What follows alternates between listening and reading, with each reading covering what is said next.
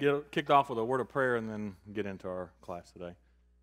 Dear God, we thank you for this day. We thank you for the many blessings you give us, and we just thank you for the freedom and the opportunity that we have to come here and to study your word, to learn about you, and to take what we learn and take it out to the world. And the fact that we can do that freely, Lord, we just thank you for that.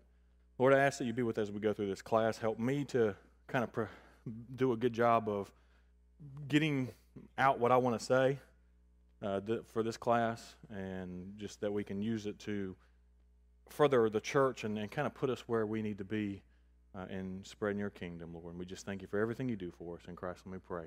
Amen. All right, so as most of y'all know, I started teaching this class in June. I taught it for several weeks I think it was in 2018 for a little while. We kind of looked at a Breaking 200 type thing of some things we needed to look at. And then we looked at doing some changes. Dad wanted to kind of look at something different, and it was a good opportunity for me. I was looking to do something different, so we kind of switched, and I came in here.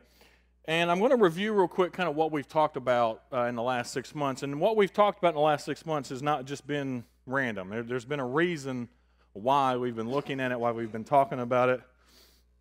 And so just to review real quick, the first thing we did was we took a hard look in the mirror, and that was what I called the Breaking 200, the looking at the church, the seeing how we can make things better, where we at, just kind of, are we following things we need to be following correctly in the Bible, those kind of things. And then some of that was hard, I'll be honest with you, looking at it, because it makes me look in the mirror, and I think it made some of you look in the mirror, and sometimes when we look in the mirror, we realize that we don't like what we see sometimes.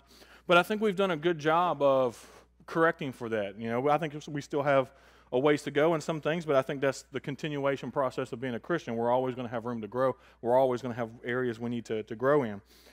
The second thing we kind of went over and looked at was what we call the church. And then we also, around that, looked at biblical knowledge versus spiritual maturity. And we also talked about grace and truth in that, and when we talked about that as well. And the idea is sometimes you'll see a lot of biblical knowledge but very little spiritual maturity. And so we need to make sure we have a good mix and a good knowledge of both. The second one was our responsibility. What is our responsibility as Christians to us, to the church, and to the outside world? And what kind of things should we be doing? What things should we be looking at? Those type of things. Then we looked at the 5 fundamentals of Christianity. Most of those, obviously the first one was becoming a Christian. In order the fundamentals of being a Christian is becoming one. And then we looked at some different things of giving and volunteering and serving and the different 5 areas there, and kind of some things that we needed to focus on. And then the next thing we looked at was culture. And I think for some of you this may have been a culture shock, especially when we started talking about the millennials and now the next generation that's coming up, Generation Z, and kind of where they are right now, where they're standing, how are we going to reach them, what is that going to look like, and those type of areas there. And then lastly, which was the longest of our series, we looked at the problem of God, which was looking at God from outside, from a skeptical view, from an outside view, from a non-Christian view of what kind of issues people have with that. So what I wanted to do, and like I said, there's a reason why we've gone through all of these different subjects and spent the last 6 months talking about these things. And so what I'm going to do is I'm going to try to wrap it up in a series, and honestly, I'm going to say I have no clue how long this series is going to be. It could be a week that you guys don't like it and you're going to kick me out of here, or it could be 6 months. It's going to really depend on how deep. I know the direction I want to go with it, and the direction I want to push us as a class and as a church with it. But it's just going to be dependent on if I can relay that thought and that message the way that I hope it comes across, and hopefully once you guys see what I'm presenting, I'm hoping that it will change you the way it's changed me.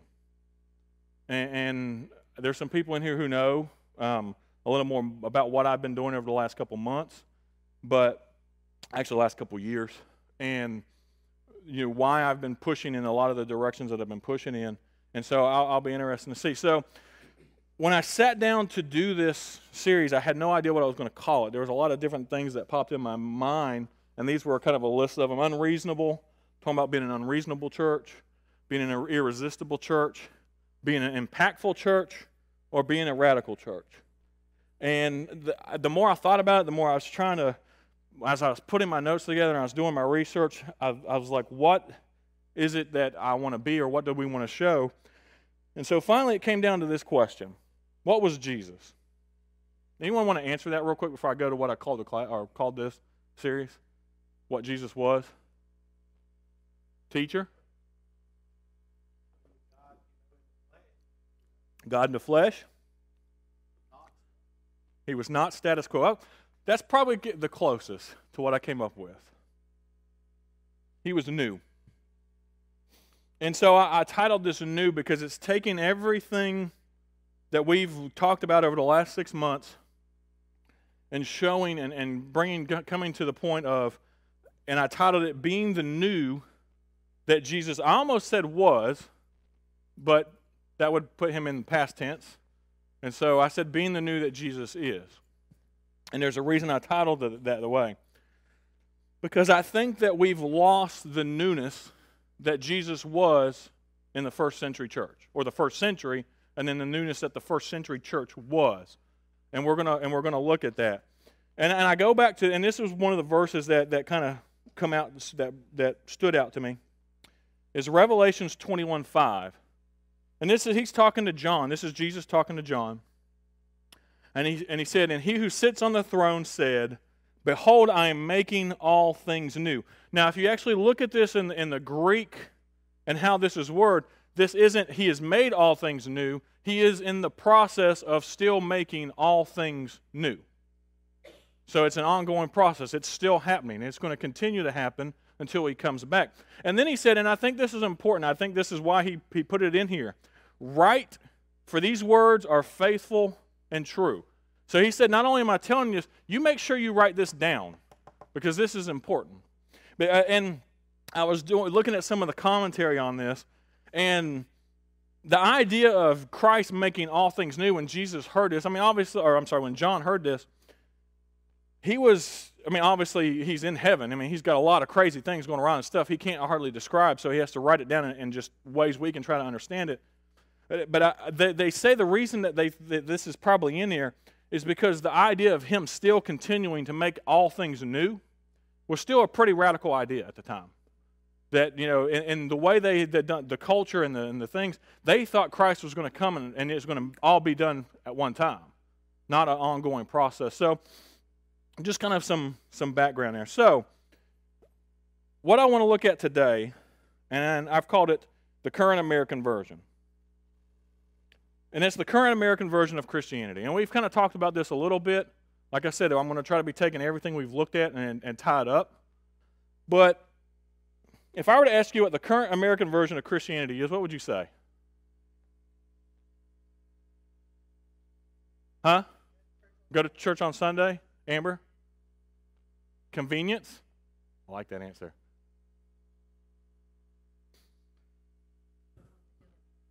Entertainment? I think there's a lot of those. I think those are good.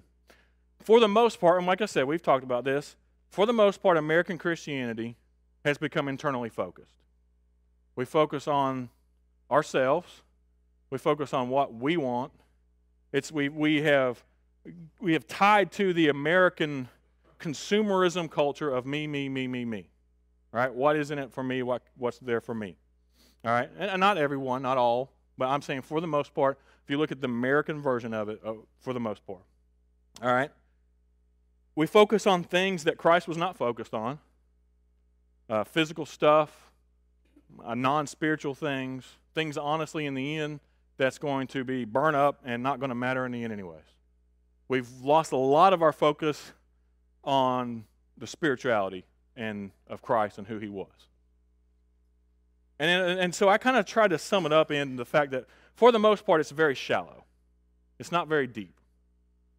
All right, and our faith needs to be, and I like we talk about the song Deep and Wide, right? We want our faith to be deep and wide, right? And that's where I think we need to try to get back to and look at.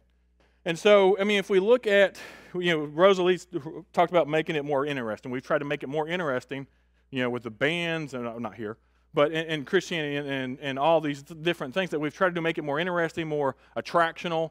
And the more we try to do that, the less people are interested in church. Huh? We said entertain. Okay, we did. But here's the thing, and this is the interesting thing, and as you look at when we look at all the stats that we've looked at, Jesus is still viewed very favorably in the world. When we look at the polls of the Generation Z and the Generation X and the millennial generations, they still have a favorable view of Jesus. What do they not have a favorable view of? His body.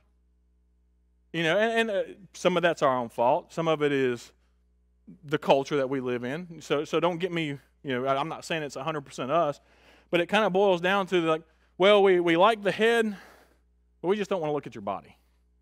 Right? We don't want to have anything to do with that. And I think there's multiple reasons now, and we've looked at that. But to sum all of this up, I would say that the current American version of Christianity really is not working. Would anyone disagree with that? And I'm open to comment back. Steve's over there. He's squirming. He's like, uh-oh.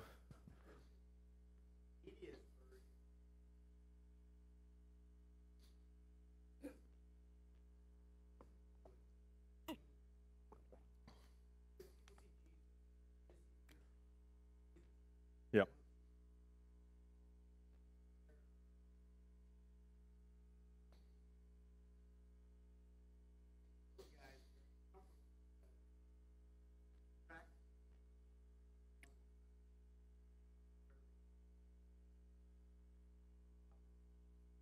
Exactly. I agree with that, but I think that's been the case from day one. And so if we go back and we're going to go back, it's going to be an interest. But if we look from day one, we can say, and I'm guilty of this too. Well, the media, they attack us. It's the media's fault. We don't, we don't live in in the time where we were a Christian culture and we were a Christian America, right? When the media for the most part was on our side. But if you actually go back and look at the first century church, they had, not only did they have people attacking them, they had two of the largest powers at the time trying to destroy them. And when I say that, it's not like what we see in America today where they'll talk bad about us and say some hateful things about us.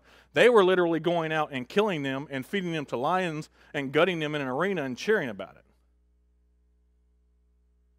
So that's why I say, if their version of Christianity was spreading, and we're going to look at that, and we look at the freedoms and we look at everything that we have, the opportunities we have, it's not working. Because in this current, and Nathan said this in his lesson the other day, he said, we should be better, actually, than the first century church. Because of everything we have. We have a Bible. They didn't have a Bible. We're going to look at that. We have we have the freedoms, so when we should be exploding like crazy. I mean, this should be easy. But we're going to look at some of the things of why it's not and what we need to do to make it to where it does explode and take off. So let's go back and look at the first century church real quick. All right, so what did they have? So the first century church, Jesus died somewhere estimated between 30 and 33 AD. Most of the books of the Bible were written either 30 to 100 years after that. 30 to 70 years after that. So they didn't have the Bible like we see it today. In fact, we're going to look at the Bible that we have today didn't really start to come around until it's a pretty new concept in this timeline of Christianity. They went from 120 people estimated from the time that Jesus ascended into heaven to the year 200 AD, or around 200 and 200 years, they were over 1 million. And how was most of this done? Word of mouth. Like I said, they had a few of the letters. They had a few, but most of those weren't written. Like I said, most of those weren't written until 30 years after the fact. At least 30 years. That's the newest ones. And then some of them were 70 years later. So you're looking at 100 AD before all the letters in the New Testament were completely written. But yet they continue to grow. And so we can find the first that they know of, that they've been able to find, the first entirely completed New Testament in Greek was around 360 AD. The complete English version of the Bible was put in around 1500 AD. So you're looking at really 2/3 of our Christian history, they didn't have what we know as the Bible. They had letters. They had some things put together. They had things they were. Most of it was word of mouth. And then you get into the Catholic Church, Catholicism. They locked the Bible down. Then they killed people for printing the Bible or translating to English. But that's a whole other thing. So everyone's like, okay, Chad, what's your point? My point is the 120 people grew the church. Well, let me put it this way.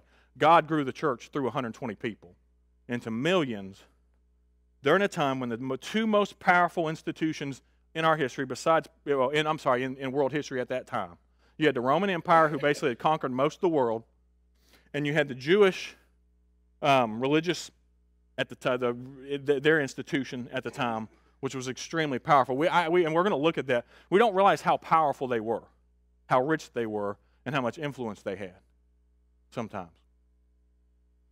Both of them were trying to stop it, and stop it, like I said, by killing them. It wasn't, well, you need to stop doing this. We're going to spread bad news about you and say bad things about you on the news or in the public square. We're going to drag you into the public square and we're going to cut your head off. But yet they still continue to grow into the millions. And then if you look at from 200 into the 360s, and see this, and honestly, this is probably one of the worst things that happened to Christianity.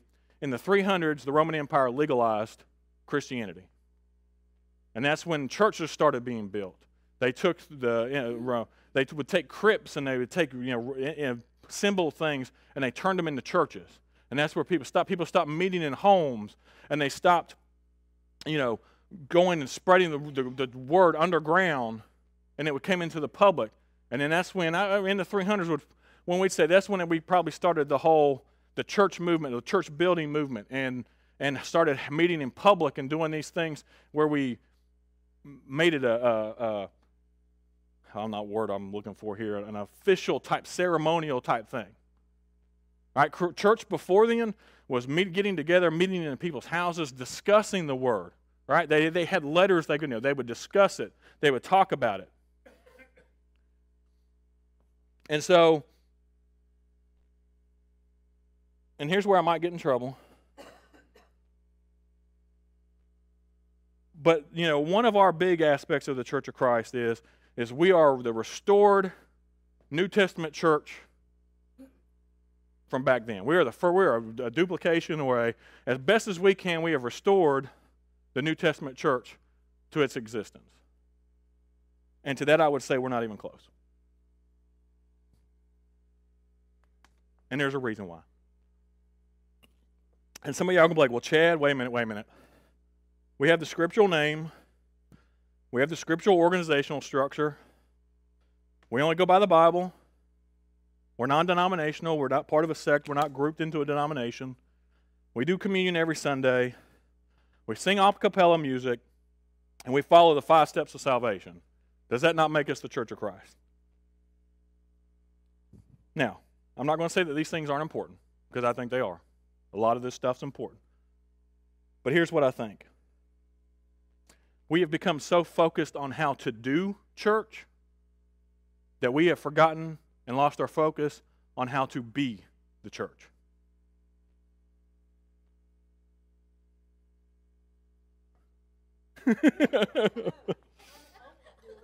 Anyone want to argue with me on that? Huh? Oh, maybe. Okay, and that's what we're about to do. Okay. I say that, and before anyone gets off, I'm saying, man, Chad's really gone off the rocker on this one. There's a reason why I'm saying this, and there's a reason I've become so passionate about this. Because up to a couple years ago, this idea of the first century church and the duplication of it, I was all about. Well, we're doing this, we're doing this, we're doing this, we're doing this. So, we are this. We've tacked on to the things that we think God wants us to do for Him, but we've forgotten a lot of things that God as a church has told us to do and to be. And so we're going to look at that. Yes.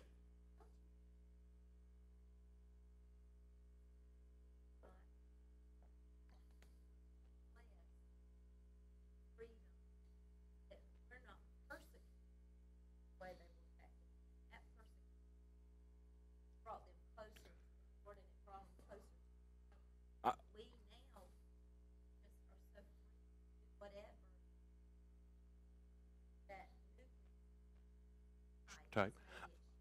I would agree with that. I would agree that and I'm going to tie into some other things too. I think there's the freedoms we have, but also I will say, and I might get in trouble with this one too, the American dream that we have, which is not a bad thing. Don't get me wrong. I mean, we have the American dream. But the American dream is if I work hard and I do everything and I pull myself up by the bootstraps, I can be successful no matter what. And we've applied that to Christianity. But that's not what we should be applying to Christianity. Christianity should be, yes, I'm going to work hard, but I want all my power to come through God and for Him to do through me, and we've lost that. We've lost the idea of taking God and doing wonderful things, having Him do wonderful things through us, and we've taken it to, well, I'm going to do wonderful things for Christianity. I'm going to do wonderful things for the church, and God's going to bless it. And when it should be, God's going to bless me by doing everything through me.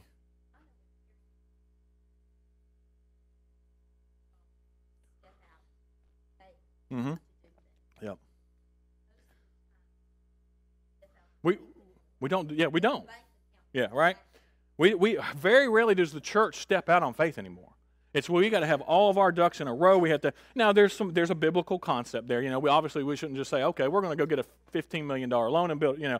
There's some but a lot of the things that we do, we don't step out on faith anymore. And I'll say this because I got the list of everyone when I first started this class, right, of the things that we wanted to do. And they weren't bad things, but there are things like, well, I need to be able to learn how to do this first, or I need to be able to learn how to do this before I talk to someone, or what happened to, I'm going to go do this. God worked through me to do it. And so that's the kind of stuff that I want us to get us back to and for us to look at. And so, all right, so I've said all that. So what does the way forward look like?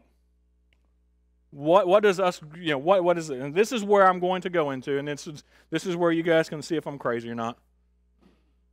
Well, most of y'all know I probably am anyway, so that's fine. Yeah. I come by it honest, right? All right, so the way forward, it's going to be simple, but at the same time, some of you may not like it. And some of you it may even be a little controversial, but we'll see. I'm not going to try to be. The solution is very simple. It's in the Gospels and it's in the epistles of Paul. And we're going to look at that. We know it works because I've just talked about the fact that it worked. And we saw where it worked. And it worked with 120 people who turned it into millions in a couple of years. In about a century or two. So, like I said, I feel like what we're doing right now isn't working. I'm not saying all of it's not working. I'm not saying we're just a complete broken down machine. But we definitely need to, and this is what I'm going to suggest. Hit the pause button on everything you've learned through your entire childhood, through your adulthood, all right? Take everything that we've learned from the Stone and the Campbell Restoration Movement, and listen carefully, put it on pause, take it, and set it over here for a minute. I'm not saying throw it away. I'm saying we're going to come back to it. Just set it over here for a minute. All right? Let's really look at, if we're going to be claimed to be the first century church, Let's really look at it. All right, let's look at what they did, who they were. Let's get to understand, and this is the key, let's get to understanding the new that Jesus was and why he was so new and why he was so radical for that time. Because I don't think a lot of times we understand the culture and the times that he came into, why he picked the time that he came into, and what he did while he was there. So my thought is we're going to get a clean slate down to the foundation of Jesus Christ, right? That should be our foundation. Foundation of our Christianity should be Jesus. Not the things we do for Jesus, not the things that we do when we worship him, those things. Our foundation should be Jesus. And let's go back to that. And then let's get back to the point of where religious leaders, because you got to realize when Christ came in, what he did, he turned everything upside down so much that the religious leaders of that day, they wanted to kill him. I mean, straight up kill him. So I don't know. I'm hoping that if we do this, that the religious leaders of today don't want to kill us. But I think if we really looked at it and we really dive deep into it, like I hope we can, then you're going to come out the other side saying, okay, we need to do some different things. And we'll see. All right, so with all that said, this is the thing. This is not just me coming up on a whim. It's not. I didn't read a book yesterday and say, hey, you know what, we really need to talk about this. Do y'all remember when I did, and this, I'm not trying to make this about me, but I want you to get an understanding where I'm coming from. Do y'all remember when I did my first Devo? All right. What did I look like when I got up? It was 5 years ago. Right? I was scared to death. I hate getting up in front of people and talking. I'm better at it. I say I'm better at it. I feel like I'm better at it now. I don't feel like my heart's going to hit the back wall. All right, I can stand a little bit. I still move around, and I think I make Dorothy dizzy, but I started doing some research, and I started looking into the church and church growth and just diving in. That's my mentality. I have an engineering mindset. I've talked about that. I love to see how things work. I want to know why are these things work? Why did this work back then? And the more I looked, the more I didn't like what I saw. And that wasn't. That doesn't have to say anything about anyone in here or anyone who's run the church. It's just I think we've allowed way too many things to influence us, even in the Church of Christ. And so I actually even went back to school. I've been going through Bible classes. I'm not completely done with it. It's a 4-year. Say all that because I've become changed my mindset, my focus, my drive to what I wanted to always try to improve on and better. It's just changed a lot. It's changed my heart in a lot of ways. And it's made me see that the person I was 7 or 8 years ago, I really did not like. Now, I wasn't a bad person. I think I was a pretty nice person then. But the things I was focused on and the things I was pushing and the things that I was paying attention to and the things that I was trying to drive had nothing really to do with Jesus and what he wanted. And so this is what I want to do and I want you guys to see what I've been through. And that's part of why we've been going through the classes we've been going through. All right, because a lot of that's the same stuff that I've looked at and researched. But this last piece, I hope we'll tie it all together and bring it to. I hope it does the same thing for you that it did for me. I mean, that's all I can say. And like I said, I'm not going to do anything way out there. I mean, really, it's going back to the basics of the Bible. I mean, it's just really going back to the basics, and that's my plan. So, for us to understand the new Jesus, or the new of Jesus that he brought, what do you have to know? Or look at and understand before you study the new and understand what it replaced. The old. All right. So let's look at the old. And here's what I'm going to do. I'm going to go back almost to the beginning. And I'm going to summarize some stuff. But I'm going to go through it quickly. I don't mean to be dismissive of any of it, but we could go through the entire Bible and we'd be here for 5 years. I want to get through the main points of the main events that happened in the Old Testament and hopefully get maybe a little better understanding around them Sometimes I think we go through and read it, but a lot of times I think we don't really dive deep into what some of these things actually meant. And look at the context of them. So, would everyone agree with this statement that ancient Israel was a means to an end?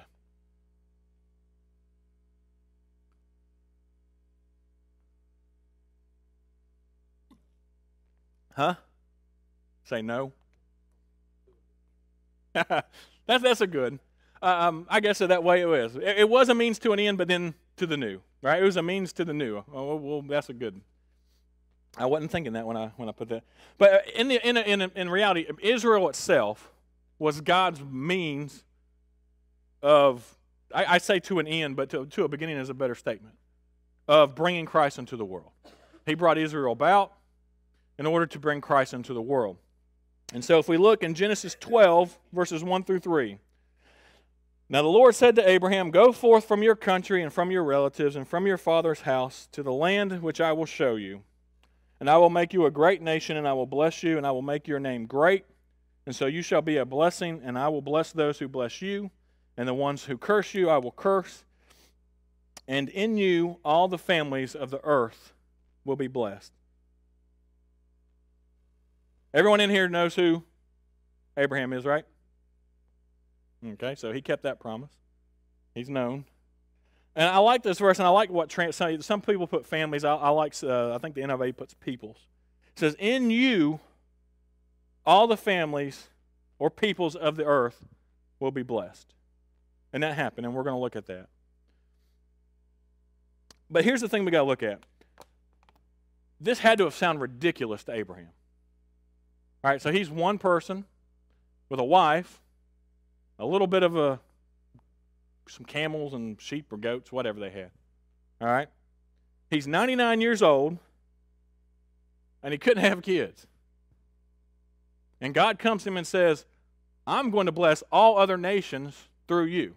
Now, that was a foreign concept at the time, too, because nations at that time did not bless other nations.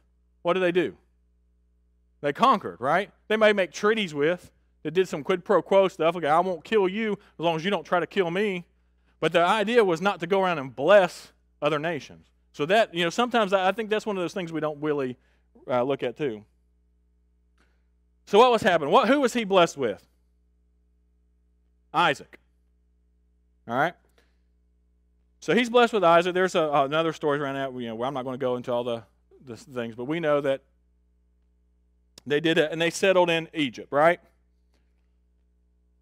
So what happened? They settled in Egypt. His group that, he started having children, he all these things. His group settled in Egypt. What happened in Egypt? Fast forward several centuries or several generations.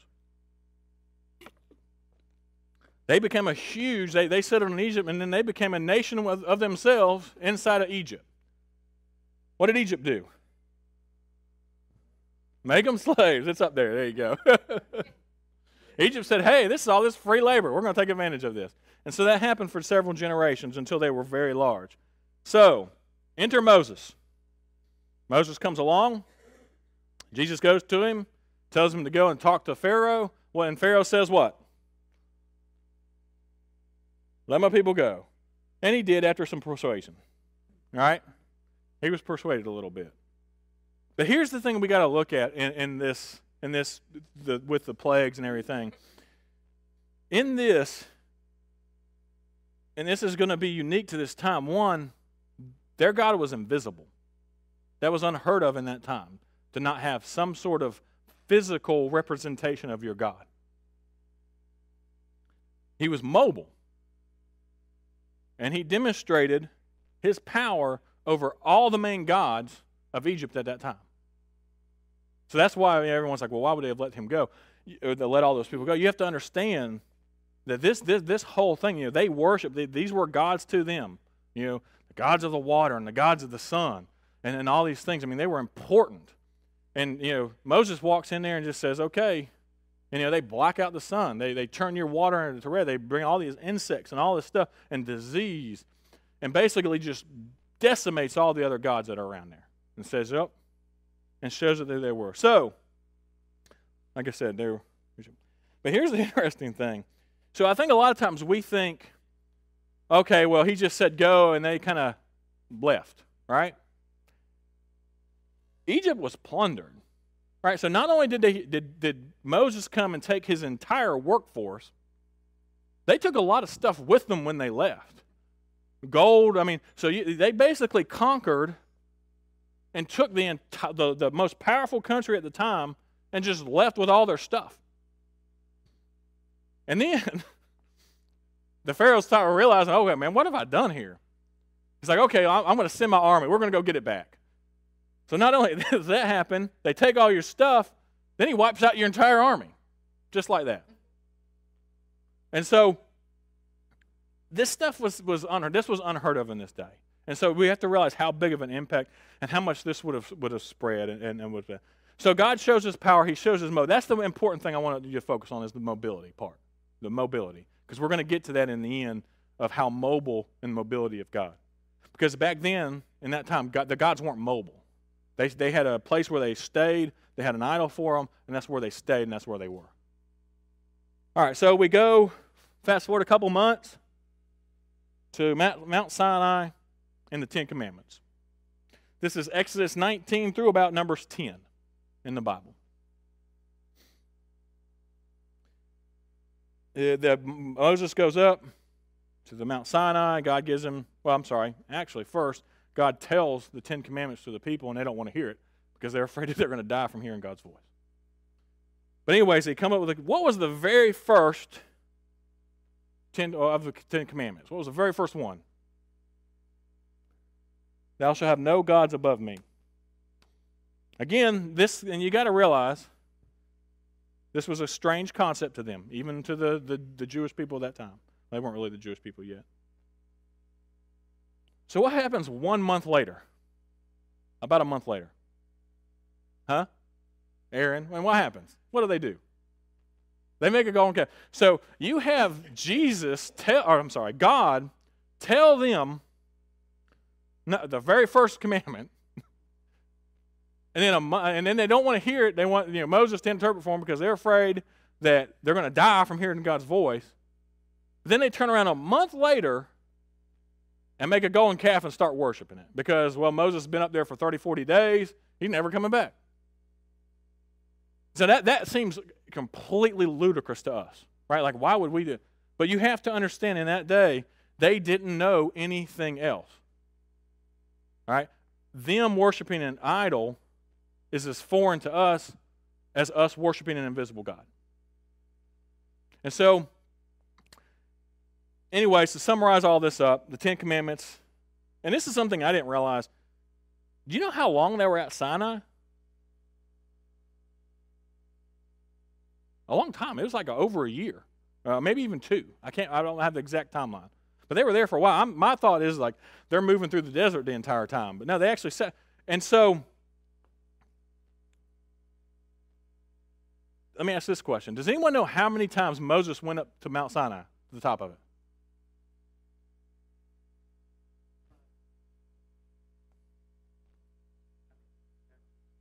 8 times. He ascended the mountain 8 times. I didn't realize that. That was something new. Because what was he getting from God? Huh? The law.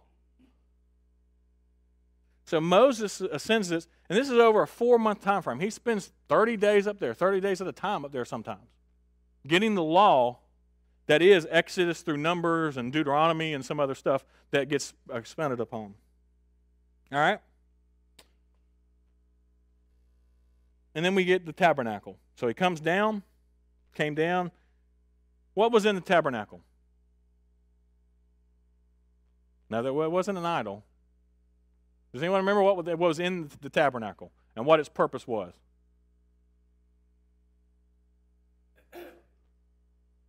The tablets were there. What were the tablets in? Ark of the Covenant. There you go. All right, and so they build this tabernacle that God gave them specific instructions on how to do. And then God comes and took up residence in there, and we're going to look at that in just a second. So like he said, he put it, this was anything. So when you usually build a tabernacle, and they say, what would you take and put inside that tabernacle? In that day, they would put the image. So they would put the golden calf, or they'd put the idol, the God. They would put the God. They would set the God in there. What did God do? And this is important, and this is why I'm asking these things, and this is why I'm asking it the way I am. God came down, and He, with His Spirit, and He filled the tabernacle, right? In that inner room. He filled it with His glory, His presence, and He did it on His terms. So let's look at this verse real quick. Exodus 40, verses 34 through 35. Then the cloud covered the tent of a meeting, and the glory of the Lord filled the tabernacle. Moses was not able to enter the tent of meeting because the cloud had settled on it, and the glory of God filled the tabernacle.